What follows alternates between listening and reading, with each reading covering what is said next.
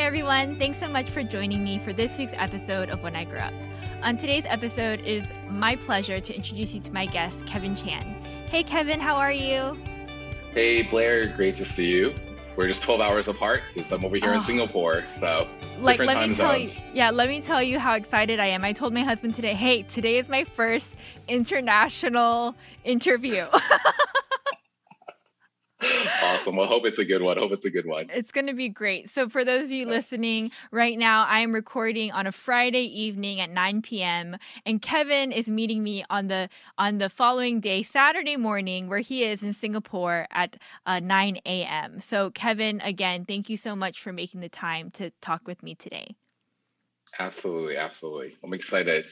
Well, without further ado, Kevin, could you tell me a little bit more about why you're here and what you do? Yeah, sure. So I think why I'm here, I think just here to kind of share a little bit about my career path and like maybe things I've done, and maybe share just a little bit because I feel like it's a bit of an unknown world, especially when I was growing up, and I still feel like it's a bit of like a hidden gem. So I do want to share that a little bit. And what I do is my official title, if you go out into the tech industry, I'm known as a pre-sales engineer. And here in my where I work at, I'm actually a pre-sales engineer manager. So I run a team of technical pre-sales engineers throughout Southeast Asia. And a lot of people they don't know what pre-sales engineer is. So I'm going to try to break that down. Yeah, it's so unknown. And I didn't discover pre-sales engineers till probably 5-6 years ago myself, to be honest.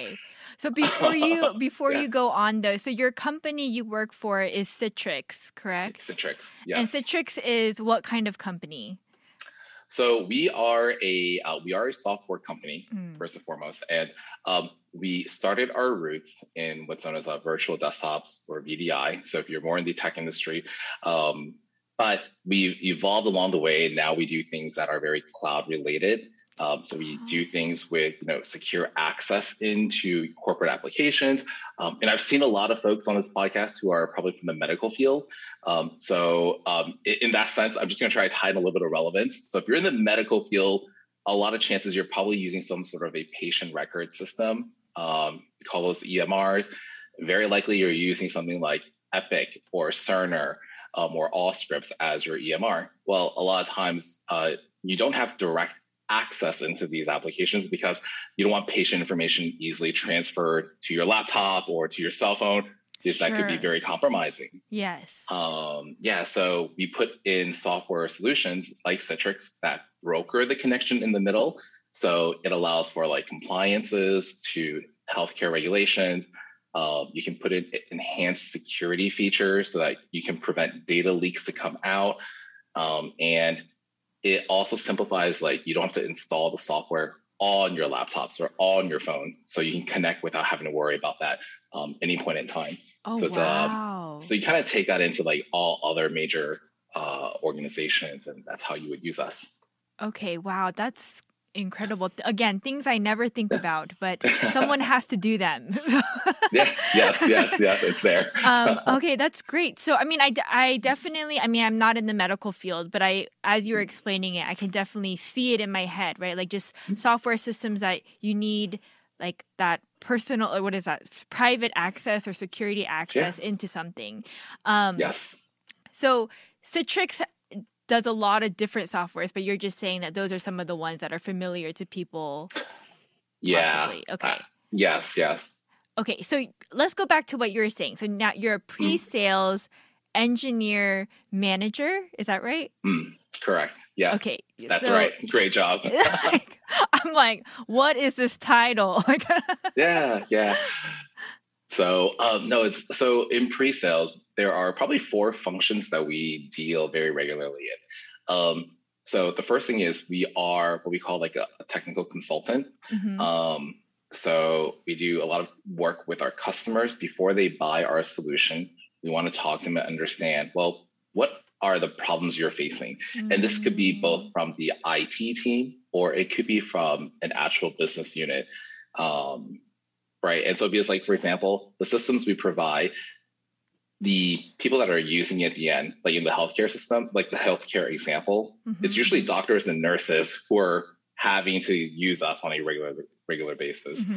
So in this case, we have to be consultants and we have to understand, well, what are your employee challenges? And then also from a IT side, what are your challenges and what are you trying to fix? That being one. And then we also have to be technologists. So like we can't just know Citrix. When we talk to a customer, they want to know a true like end-to-end solution. So there might be gaps in the solution that it's not something Citrix can do, but we can play an advisory role on how it could be done. And this next part is probably the best part, but like once you kind of bundle that all together, you have to go back and present this information back, which is the storytelling piece is how do I make what I know we can help you fix and make it relevant to you? So being able to story tell that.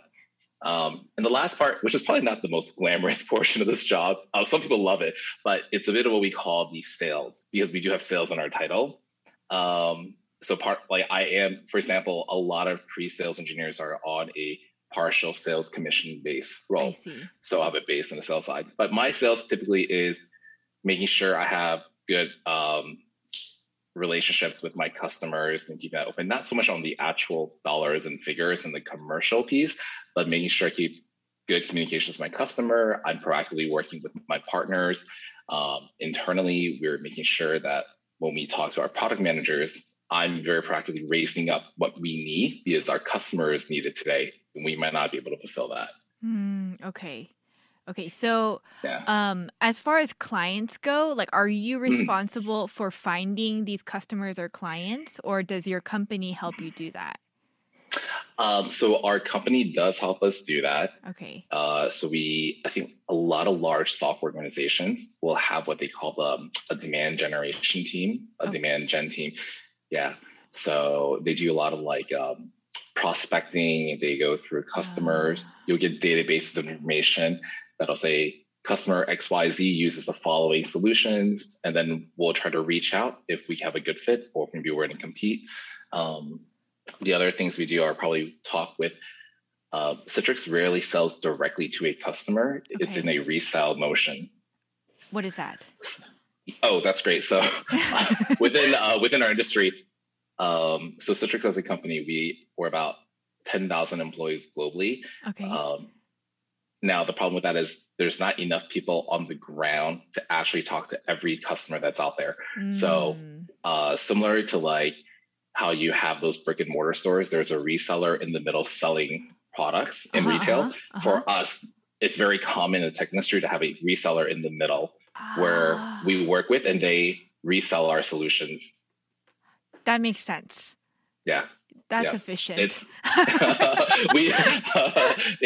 we need it. We need it honestly because of like language requirements. So like, sure, I'm based in Singapore. Yes. We have an office in Korea. We have an office in Japan, China. But we just don't have enough people who have all that skill set or that relationship with those customers. Right. Being one, and also legal reasons, legal and financial reasons. Okay.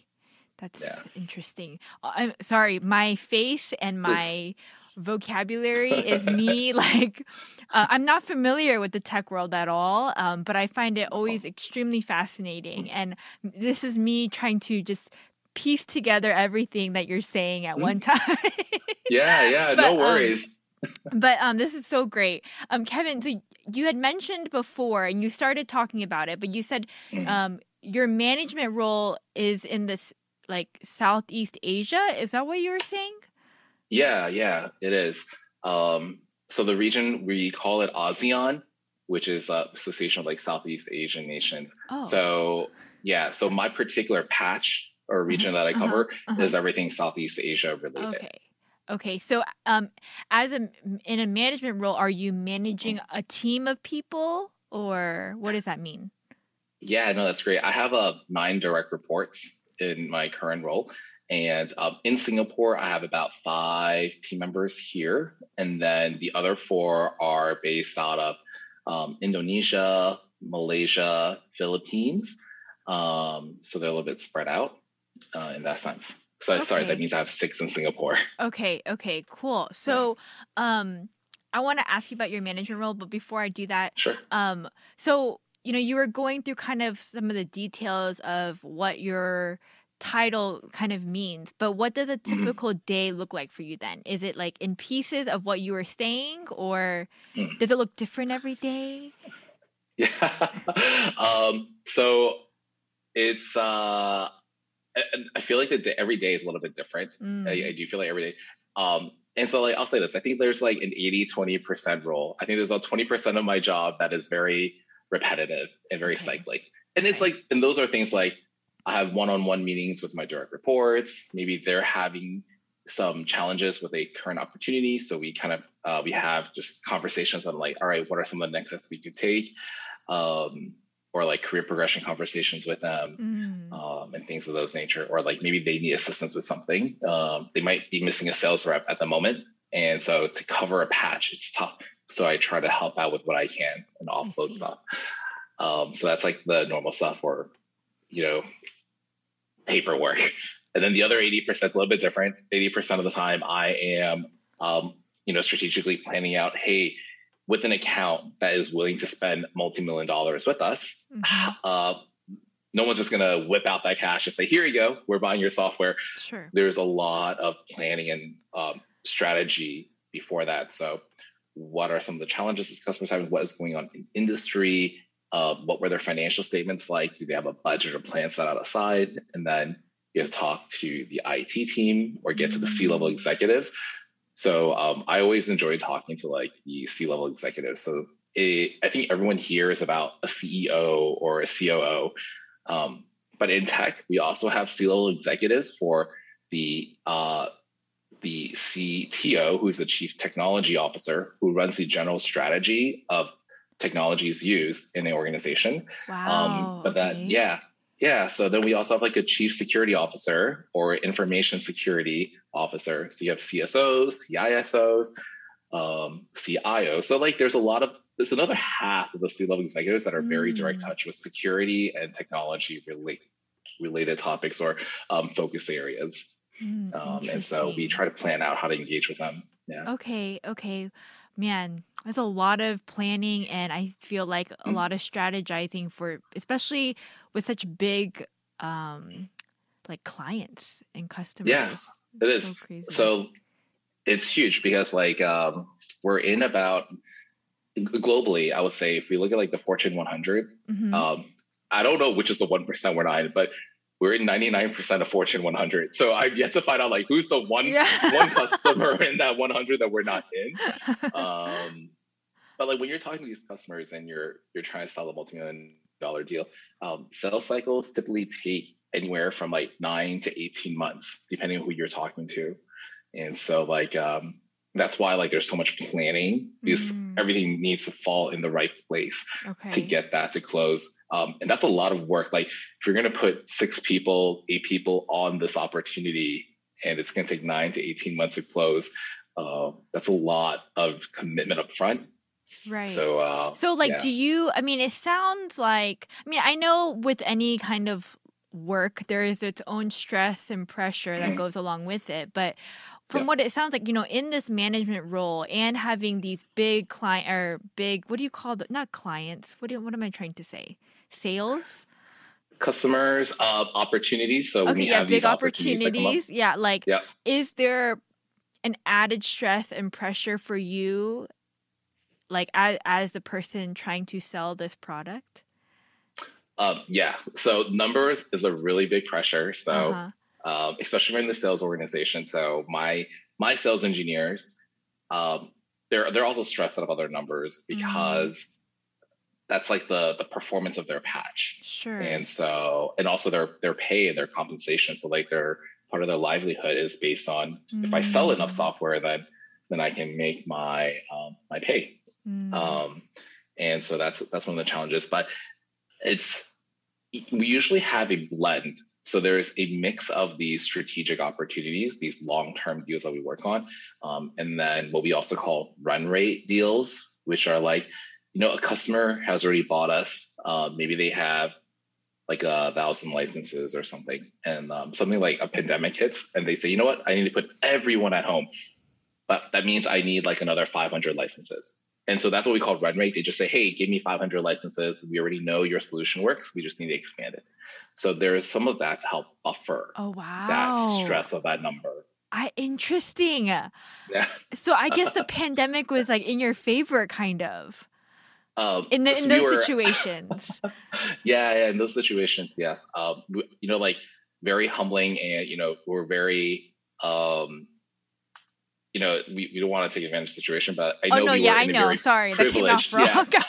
So sorry. No, I'm sensitive because like some of my friends who are in tech, they weren't as fortunate based on what they were working on. Sure. And some of those things, and so like we know we were very privileged, and we're very fortunate, and so it's one thing we realized, and it was so busy last year, and I haven't figured out last year was busy because, the increase in demand versus like shifting everyone to work from home, and then, right. Like figuring out how to work, like what is my balance working from home. And, I went through like a whole elaborate desk reconfiguration to get to what I wanted. Right. Yeah. And I would imagine working in sales, like, and working from home, like, one of the biggest issues that as talking to a lot of career professionals during the pandemic has been like the lines start to blur, right? And you can't really separate your home life and your work life. And I would imagine in sales, like you're constantly working with clients and people. And then it's like, if you're home on top of that, it just kind of never stops. Like you could just keep working, You could. Man, it's a heavy year for you guys. It's crazy. Yeah, no, you have to avoid the burnout. The first 3 months is like, all right, guys, like we're going to rally together, team, and we all in the same boat. We're going to do a lot of virtual happy hours, and you're in sales, so people are going to be drinking. And then after that, like month 4, month 5, people start blurring the lines, and you have to start taking back control of your schedule. So I purposely like now block out blocks of time in my calendar for just me. Even though I don't have a meeting, it's an hour and a half of catch up on this, an hour and a half catch up on this. And twice a week, I'll block out my lunch hours because I don't just work with my Southeast Asia team. I also cross collaborate with people in Australia or India. And between that, I have about a 3.5 hour time zone gap. Yeah, so I try to block out. Crazy.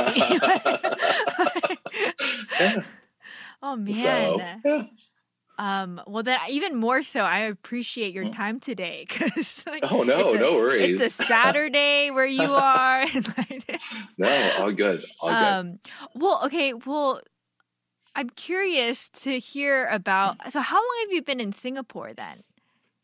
I've been here about 2.5 years now. I'm just looking at the date. I'm trying to figure out, like, okay, August of this year will be my 3rd year in Singapore. Oh, wow. And then you're originally, did you mention before we started recording, you're from Florida?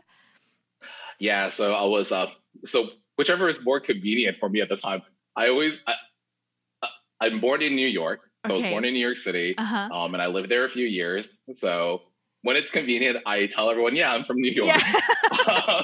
When it's the other way, maybe we're talking about maybe we're talking about SBC, we're talking about football. I'm like, I was raised up in Florida. So whatever plays to my advantage. And then you were working with Citrix while you were living in the States, and then they transferred you. Is that correct? Yes. So my moving anniversary to Singapore is the same anniversary as when I started at Citrix. It just kind of happened that way. Wow. So come August of this year will be 10 years for me at Citrix. Oh, that's crazy. Okay. So, I mean, I would feel like that's a big move for me, but were you like totally for it, or when they presented this opportunity to you, what was your reaction? So the funny thing was I initially had thought I initially didn't think I was going to get the role. So when this position was posted, it was internally announced that this role was open, and one of my mentors, and also he's quite senior to me. Okay. He had in mind a few people that would be, I think, good for this role in Singapore. He was looking at like a good career progression opportunity. Some people have been in their current roles, maybe 3 or 4 years, that he just wants to shake it up and get people out a little bit more. I was not in that list because I think I had been moving around a bit internally, doing different things already. So when I raised my hand up and I talked about it, the conversation was, I didn't even think you'd be interested, or I didn't think about you for this role. But he became one of my biggest supporters for the role. Oh, wow. Which was great. Yeah. But I knew the hiring manager is based in Asia. So even though he thought it was a great opportunity and a huge supporter, it really kind of depended if the hiring manager here would be open to the idea. Bold move on the hiring manager here, because he needed to hire someone with sales experience. And in my mind, actually, I've never done sales. Of this job role that you're asking me to do, I've done 80%, but the 20% that's all sales, I've never done this before. So before moving to Singapore, I had never done a sales role. I had never carried a quota or had a commission. I was always full-time and salaried base. So when I got the offer, I was a little stressed. And then I kept thinking, is this the right thing I'm doing? Is this a good career progression for me? Wow. I'm leaving my family in Florida and I'm moving all the way over here. So there were a lot of mixed emotions. And I had never been to Singapore before. Right. So I didn't have a chance to fly here to interview or, see what the city is like. So I was extended an offer without having visited ever before. Wow. Okay. So I'm just so curious now, because I want to know, because for me, that's such a bold and brave move. And I just, so you decided to take the job. Yeah. So was it difficult to kind of transition to Singapore, or are you is your personality just yeah, let's do it, or?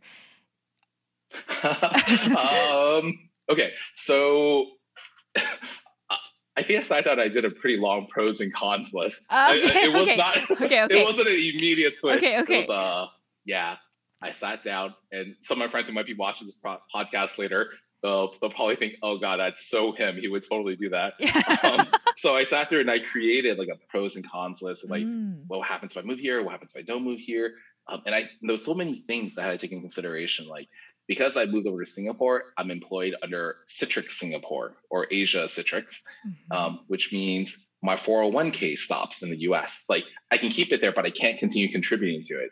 So, when I was 25 and doing this, I probably would never have thought about that. But, as I was as I was moving into 30, 31, I was you know what? I have this going here. I'm trying to build up my retirement nest. I was thinking about buying a house at that point. And I had talked to my family about, hey, maybe relocating to Atlanta, because I was actually Atlanta is still the end state goal. That's where I kind of wanted to settle regardless. So now suddenly that's been pushed. Yeah. So Atlanta's a good happy medium, and I love the city. I love what it has to offer and the conveniences of it. So now that's all paused. And I had just bought a car that was a year and a half old. And I'm all right, now what am I going to do about my car? So there were a lot of stressful things that came up. And zero regrets. If I had to go back and redo that whole decision, I would do the exact same, what I just said. And I would have picked Singapore as my final decision going through this particular experience. Okay. Why do you say that? Is it because Singapore is great, or the job's great, or a combination of the both? It's a combination of the both. And the biggest things here, I think, is there's only a certain portion of your life I feel you can move around and try something different. And so I feel when you can do that at a younger age, and here's the thing, I still have colleagues who are in their 40s moving to Singapore, and they've uprooted their life and moved here. So I think whatever you decide is your age, you can move at any point in time. I think that's just a mental number in your mind. So if you can do it, get it, because it's a really great experience when you can do it. And Singapore is easy because mostly you can get around in English. So language-wise, it's quite okay. but there are like the mini conveniences of like if you go to a restaurant or like a hawker, maybe the auntie or the uncle there speaks more Chinese. So like sometimes you might have a little bit more advantage if you can speak another language here. But the reality is it's a pretty large expat community here. So it's relatively easy to move and get adjusted. And I will say, like, even if you move somewhere and you're not comfortable, short of it being like just a bad move, but like if you sit there and you think back, I am getting some experience, I'm learning something different, give it a year. You just have to give yourself a year, whether it's professionally and try to maximize that experience. Because otherwise, I think you shortchange yourself if you don't give yourself a minimum of a year. And most people will give yourself like 2 or 3 years, like then you feel like you're really getting that experience. Yeah, no, I agree. And I think that's really great advice because, I mean, not to say that people with families can't do bold and crazy things like move to another country, not to say that, but I will say that as somebody that has settled down in the suburbs of Atlanta with my 2 children, living comfortably, I'm like, I don't know if I say I regret it, but I feel like there are things that I could have done at a time where I was single that I can't do now, and so I think, what you just said is totally right on point because, it's like, why not? Why not? Yeah. Just why not? It really is. It is. Give it a chance and take a little bit of a risk. I don't know. I feel like a lot of Asian households, maybe it's unique more to me, but I feel like a lot of Asian households are risk adverse and like, oh, go for like the safe route or like go for the thing that gives you the best consistency. At least that's what my parents, I felt like, always said. Oh, yeah, Kevin, we're putting you through school so you don't have to work at a Chinese takeout. Don't you dare go back into a restaurant life. And the worst thing is I'm thinking like, oh, it'd be so great to open up like a restaurant.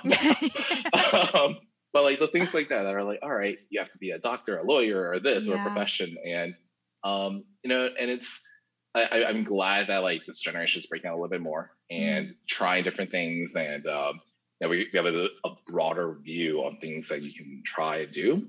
And it's hard moving with the family. I've seen colleagues here who've moved 2 or 3 kids. And so they're trying to figure out like international schools for them and scheduling and just because you're moving, maybe your spouse or your partner that you're moving with, like one of you might have a job and one of you might not, because maybe it's an internal move. So like, there's no guarantee that both parents will be working. Right. Yeah, definitely. Man, those are all things that goes on the cons list for me. yeah, it really is. It really oh is. man, and I don't think you're off base to say that, majority of Asian households have that kind of mentality, right? It's like, I mean, I'm a planner to a T, and it's like, I don't like quote unquote failing, but I'm learning that failure is a good thing. It's okay. Yes. It's good to fail and to learn. But anyways, my point is, I think definitely what you were saying about how, we are older generations, they want to see us succeed. And usually in their minds, that means taking the safer route. And I agree with that. I don't think you're off base in saying those kind of things. But Kevin, since you were talking about a little bit about your childhood and how you grew up and I was wondering, could you just take us back, like, to the beginning, college, right out of high school? Like, what did you study and what were your thoughts going into college and what it is that you wanted to do in the future? Yeah. So I graduated high school, and then I went to University of Florida. And this is probably where that Asian mindset comes in very strong.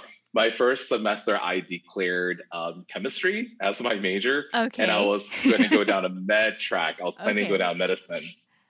I don't think I knew any better, to be honest. And I was decent in chem. Like I did okay, to be honest. And then I think at the end of year 1, I was like, you know what? I don't think this is for me. I think this is something that's more like my family would like for me to do. My parents. Oh, wow. My sister is very different. My sister has always chartered her own course and done her own thing.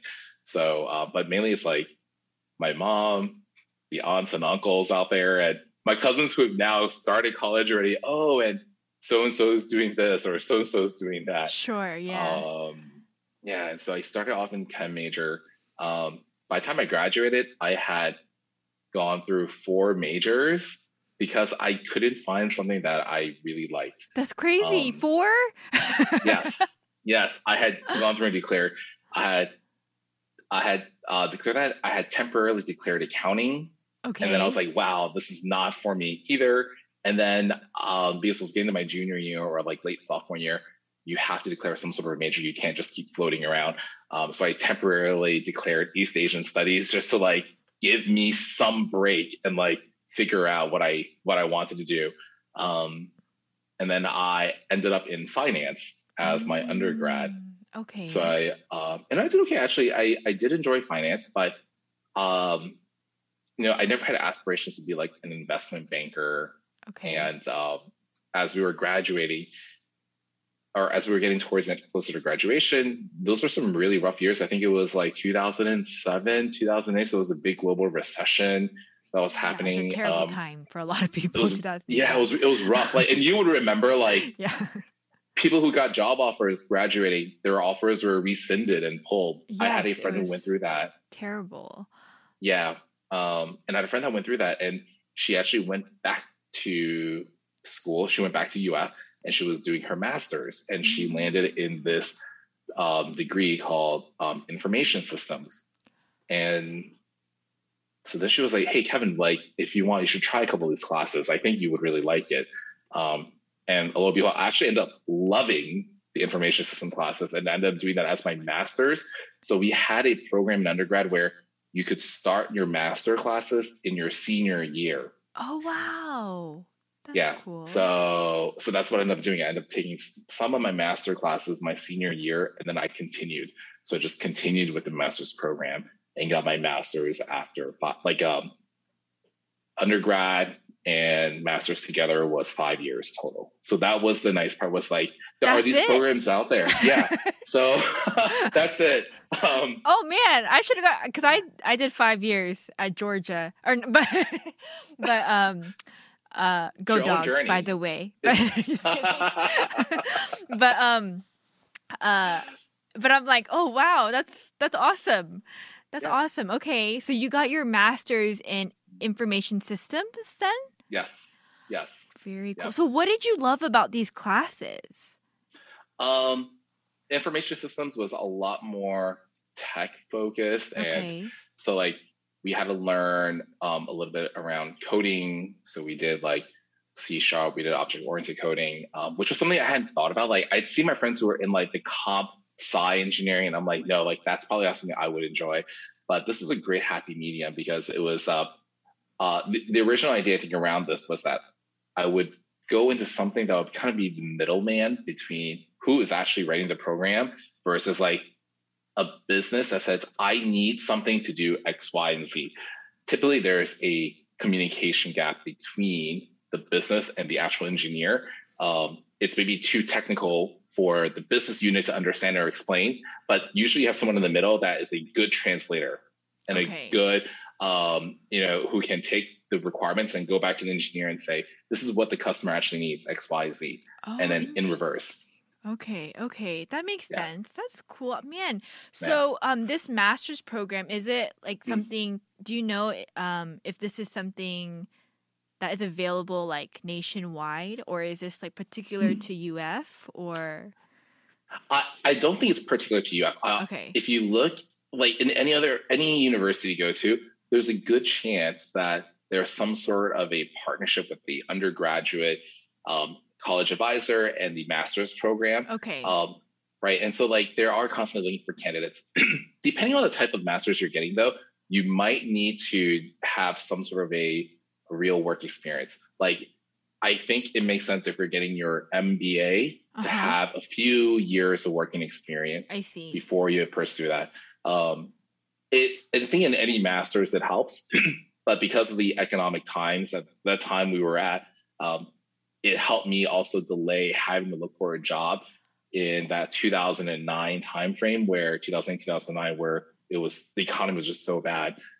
So it gave me a chance to kind of delay that job pursuit, but it gave me a chance to obtain a skill set that was very relevant as I was looking for a job. Yeah, that makes sense. That makes sense. And you got that's, I mean, and then after, when you're ready to apply for jobs too, you have that master's degree already. But so are you saying that there's no undergrad program for this particular, what you're talking about? There is actually an undergrad program as well. Okay.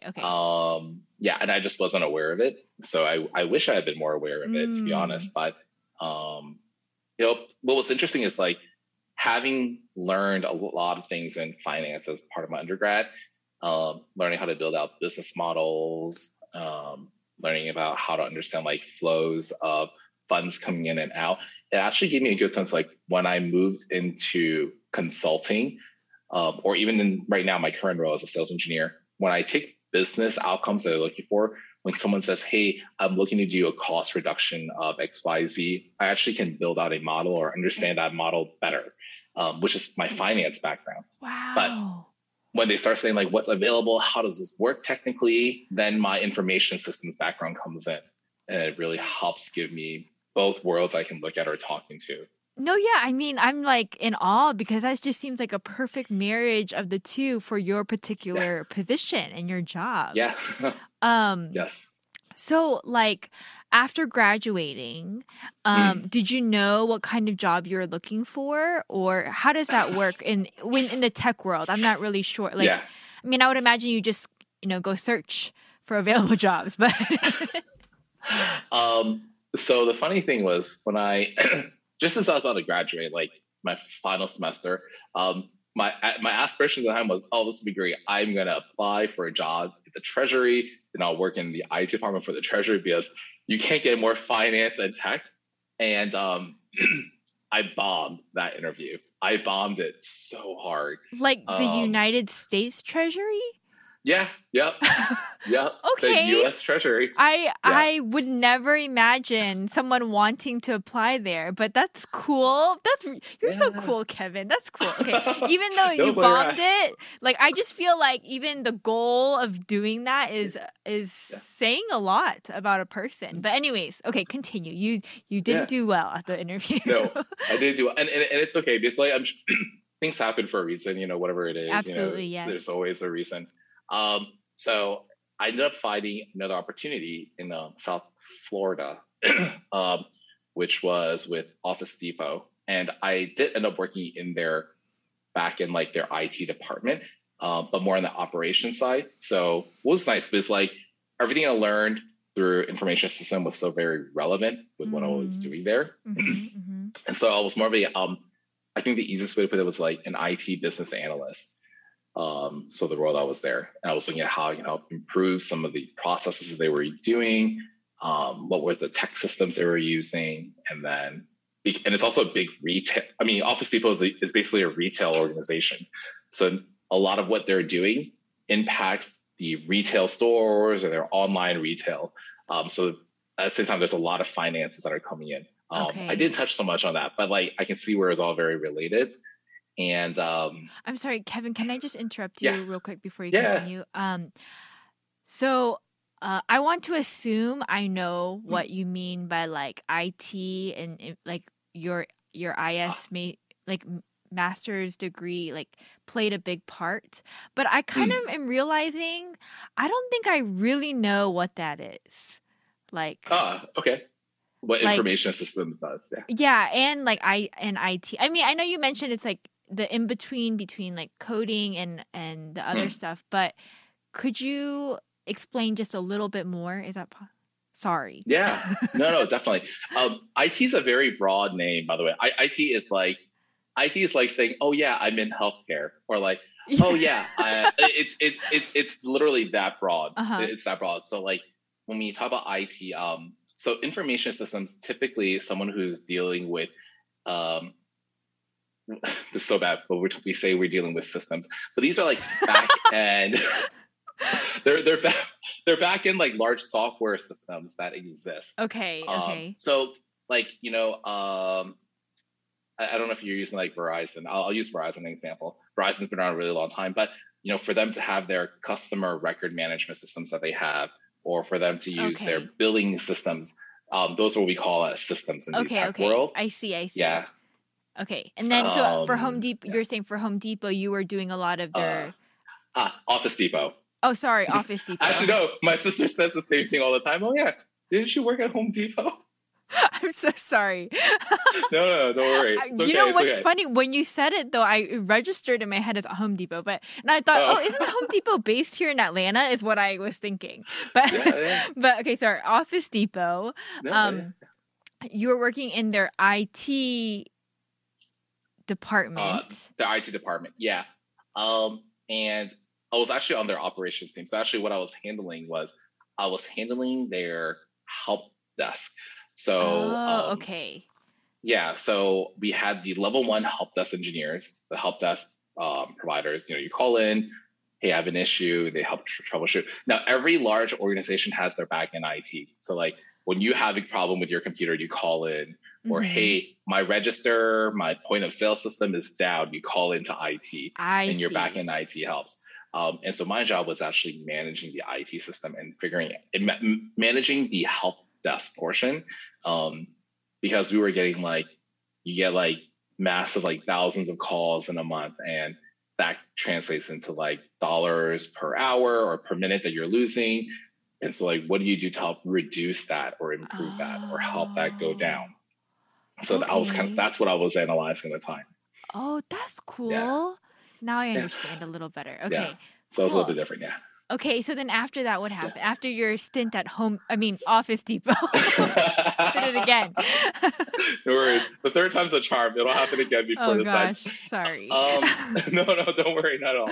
And so what happened afterward was at that period of time, it was also kind of tough to get full-time employment opportunities. Oh, okay. So I was actually there as a contractor. Now, I didn't have a fixed end date to my contract or anything. So I was there as a contractor, and about 6-7 months in, this is where I look back, you know what? I'm very happy with the decision I made. But about 6 to 7 months, I decided, you know what? This isn't for me the long run, so I should start looking around. And because I'm already in South Florida, let me see what's open in South Florida. And so then I touched on my resume. I updated with the new things that I had done at Office Depot, and then I started applying around. Citrix came up, and it's one of the biggest software companies in South Florida. So I thought, why not let's see what they have, what are some of the opportunities that are there. And it was an online application, and I applied to an operations role. And in my mind, because I've been in IT, I was like, oh, yeah, I know what IT operations is. I interviewed with the recruiter, and 15 minutes in, I stopped him. I said, hey, I'm so sorry. I think I've applied to the wrong job. And while I had taken as operations, I was assuming it was the IT operations, XYZ. And the conversation stopped. He goes, no, I really thought this was a very odd, we're having a really great conversation, but in my mind, I kept thinking your resume doesn't match up exactly, but thought it was worth having a conversation. And I said, I'm so sorry. I know it's been 15 minutes and I don't want to waste your time. And I said, it was very sincere. I was just I don't want us to go down to a rabbit hole. It's not something I want to do.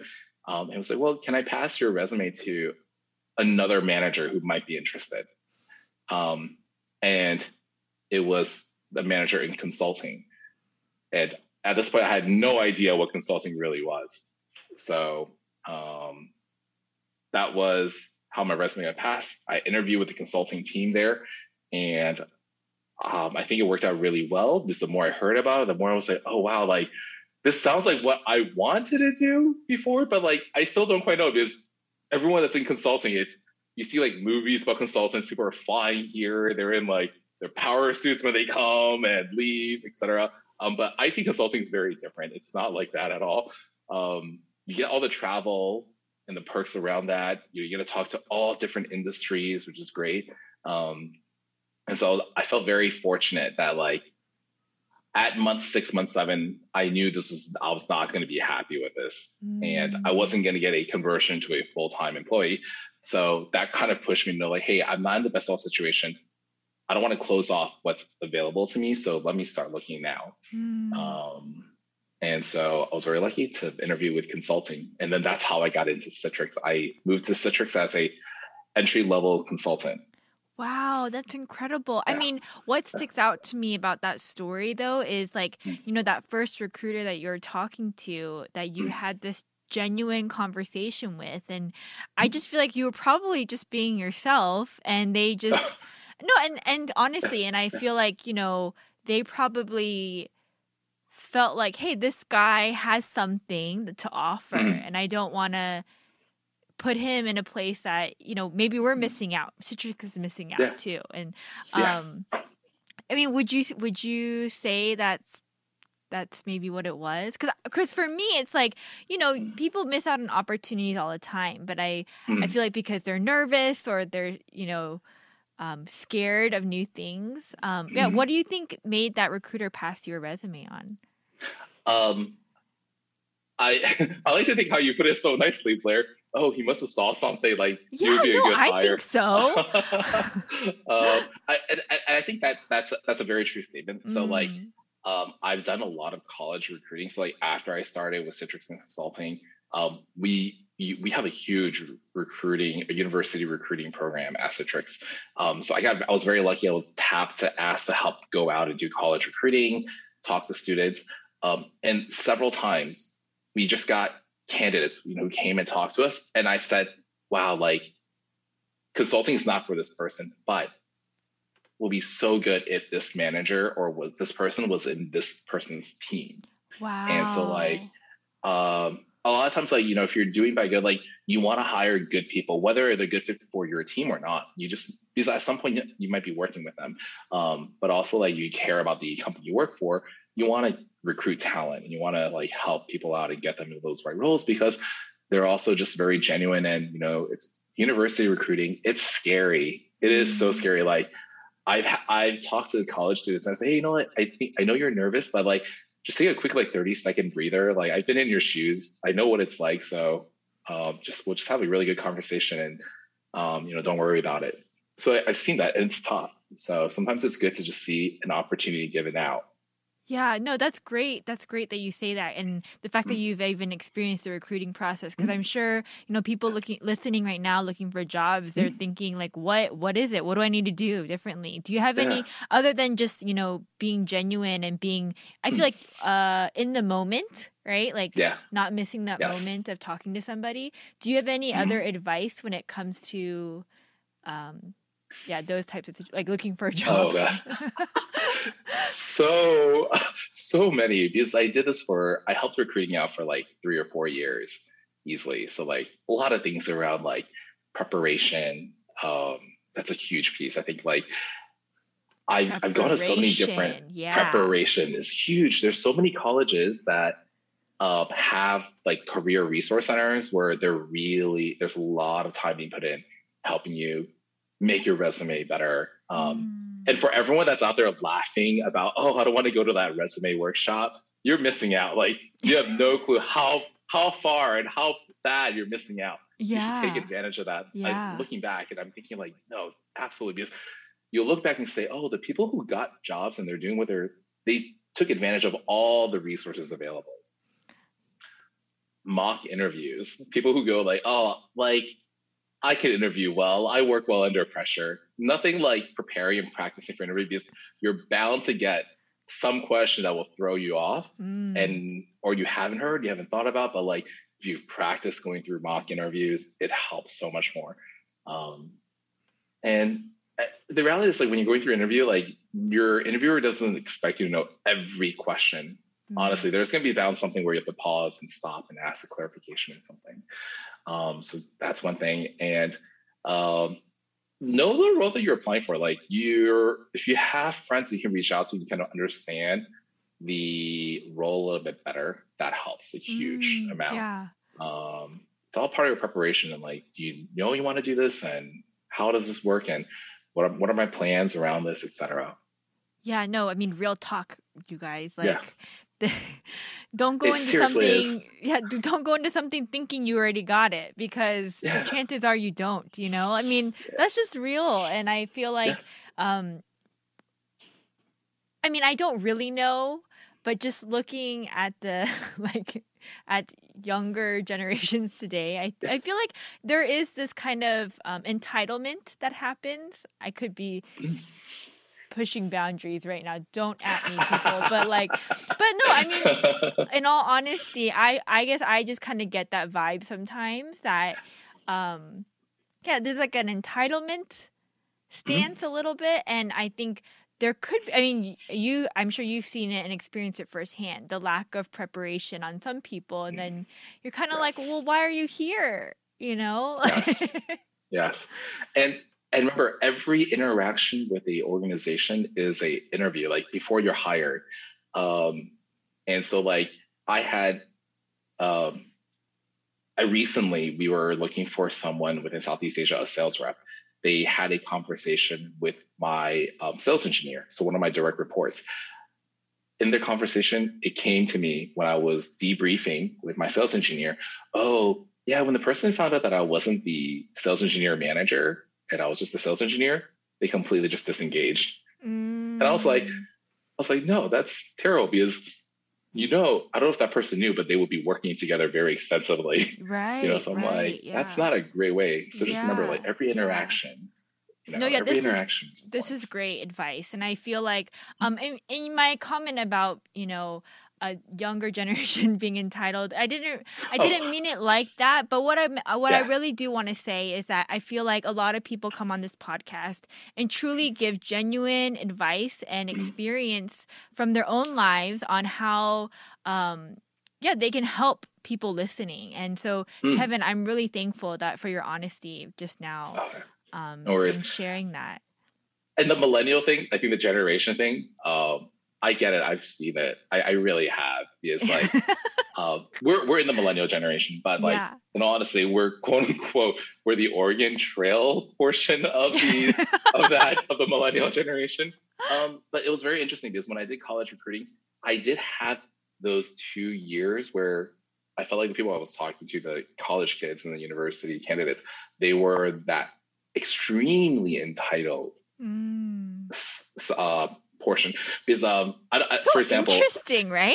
Yeah. So typically, I think like people your age, my age, like plus minus 2 years, still within that millennial category.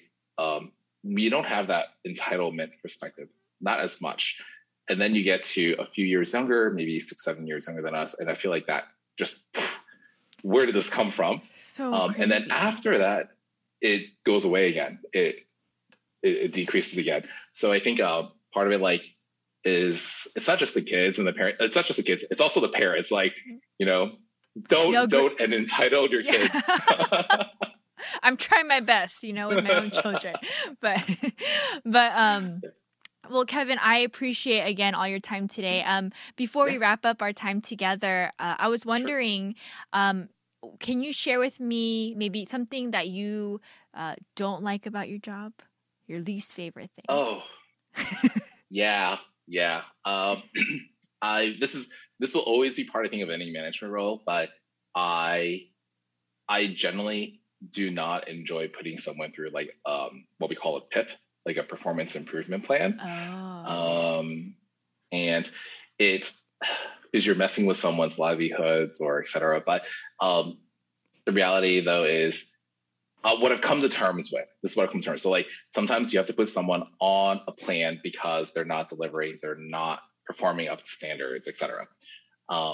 And I've come to terms with it in the sense that they probably don't want to be put in a position where they're constantly getting scrutinized 24/7.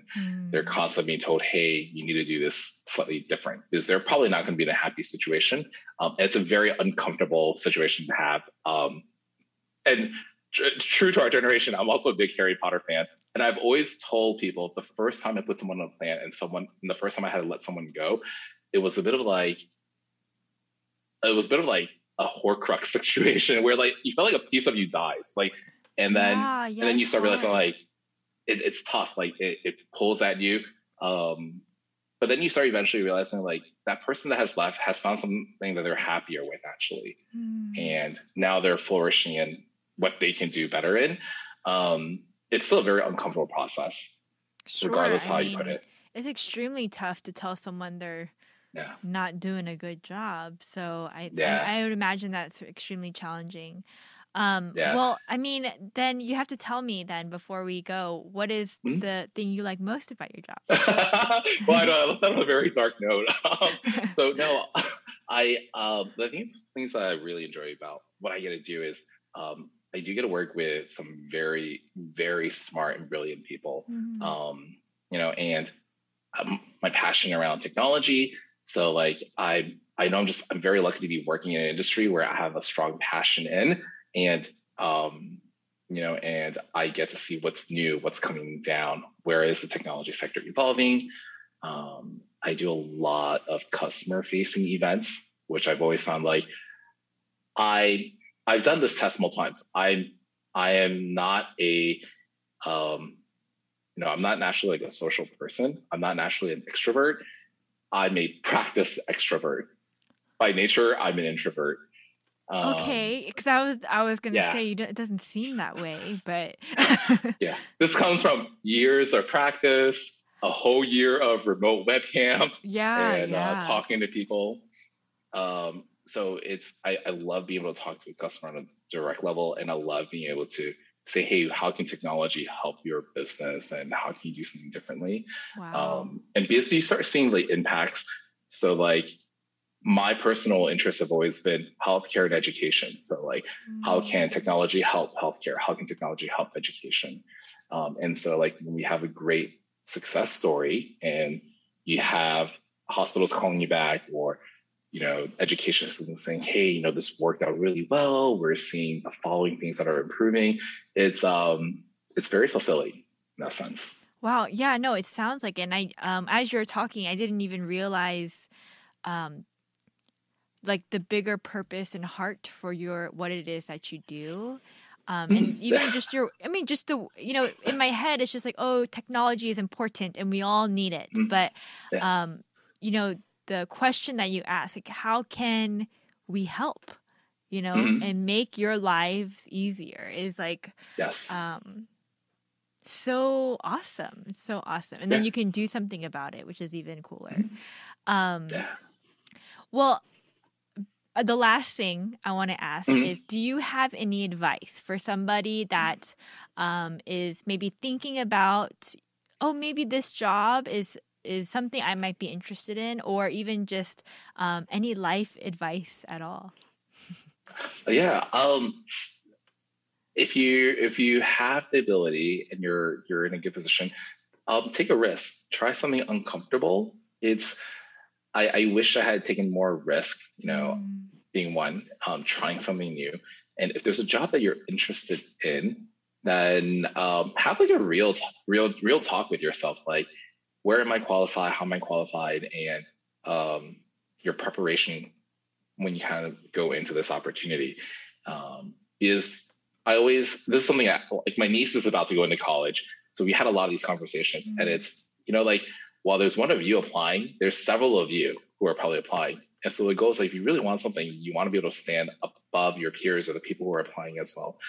So when you're trying something new, if you're going to try it to the best of your ability. Don't give it like a half-hearted attempt. It's not just you who half-hearted. The person that you're interviewing with can also get that feeling. And they'll say, you know what, why? And so try it out, put your best effort forward, take a risk. If it means moving and you have the means to do it, try it. If, and if it's not right now, there are so many opportunities that are global right now, and you don't have to physically relocate. So try something out different, and don't be afraid. That's the biggest thing I can share. Yeah, no, I mean, all of that, it hit home for me, taking risks and not being afraid that it's going to fail, because what if it doesn't? And what if it's amazing? So, all really great stuff. Thank you so much again for your time today, Kevin. It's been wonderful meeting you. And thank you for my very first international interview. No, you're very welcome. You're very welcome. Thanks so much for having me. Yeah. Kevin, if there's anybody that maybe is liked our conversation today, would you mind, and they ask for more information about what you do, can I put them in contact with you? Would that be okay? Yeah. Absolutely. Anytime. You have my contact, you have my email. They're more than welcome to reach out. I have no problems. Like, you can tell I don't mind giving up a Saturday morning. Like I have a coffee right here that I can drink. So I love having these types of conversations. Awesome. Thank you. I'm sure more people out there. Yeah. Yeah, absolutely. And thank you so much. So guys, you heard it here. If you have more questions about what it is that Kevin does, he will make time for you, even in Singapore. So please feel free to reach out and DM me through social media, or you can email me at podcastwigu@gmail.com and I will get you connected. All right, guys. Thanks again, Kevin. Until next time. Bye. Great. Thank you. Bye.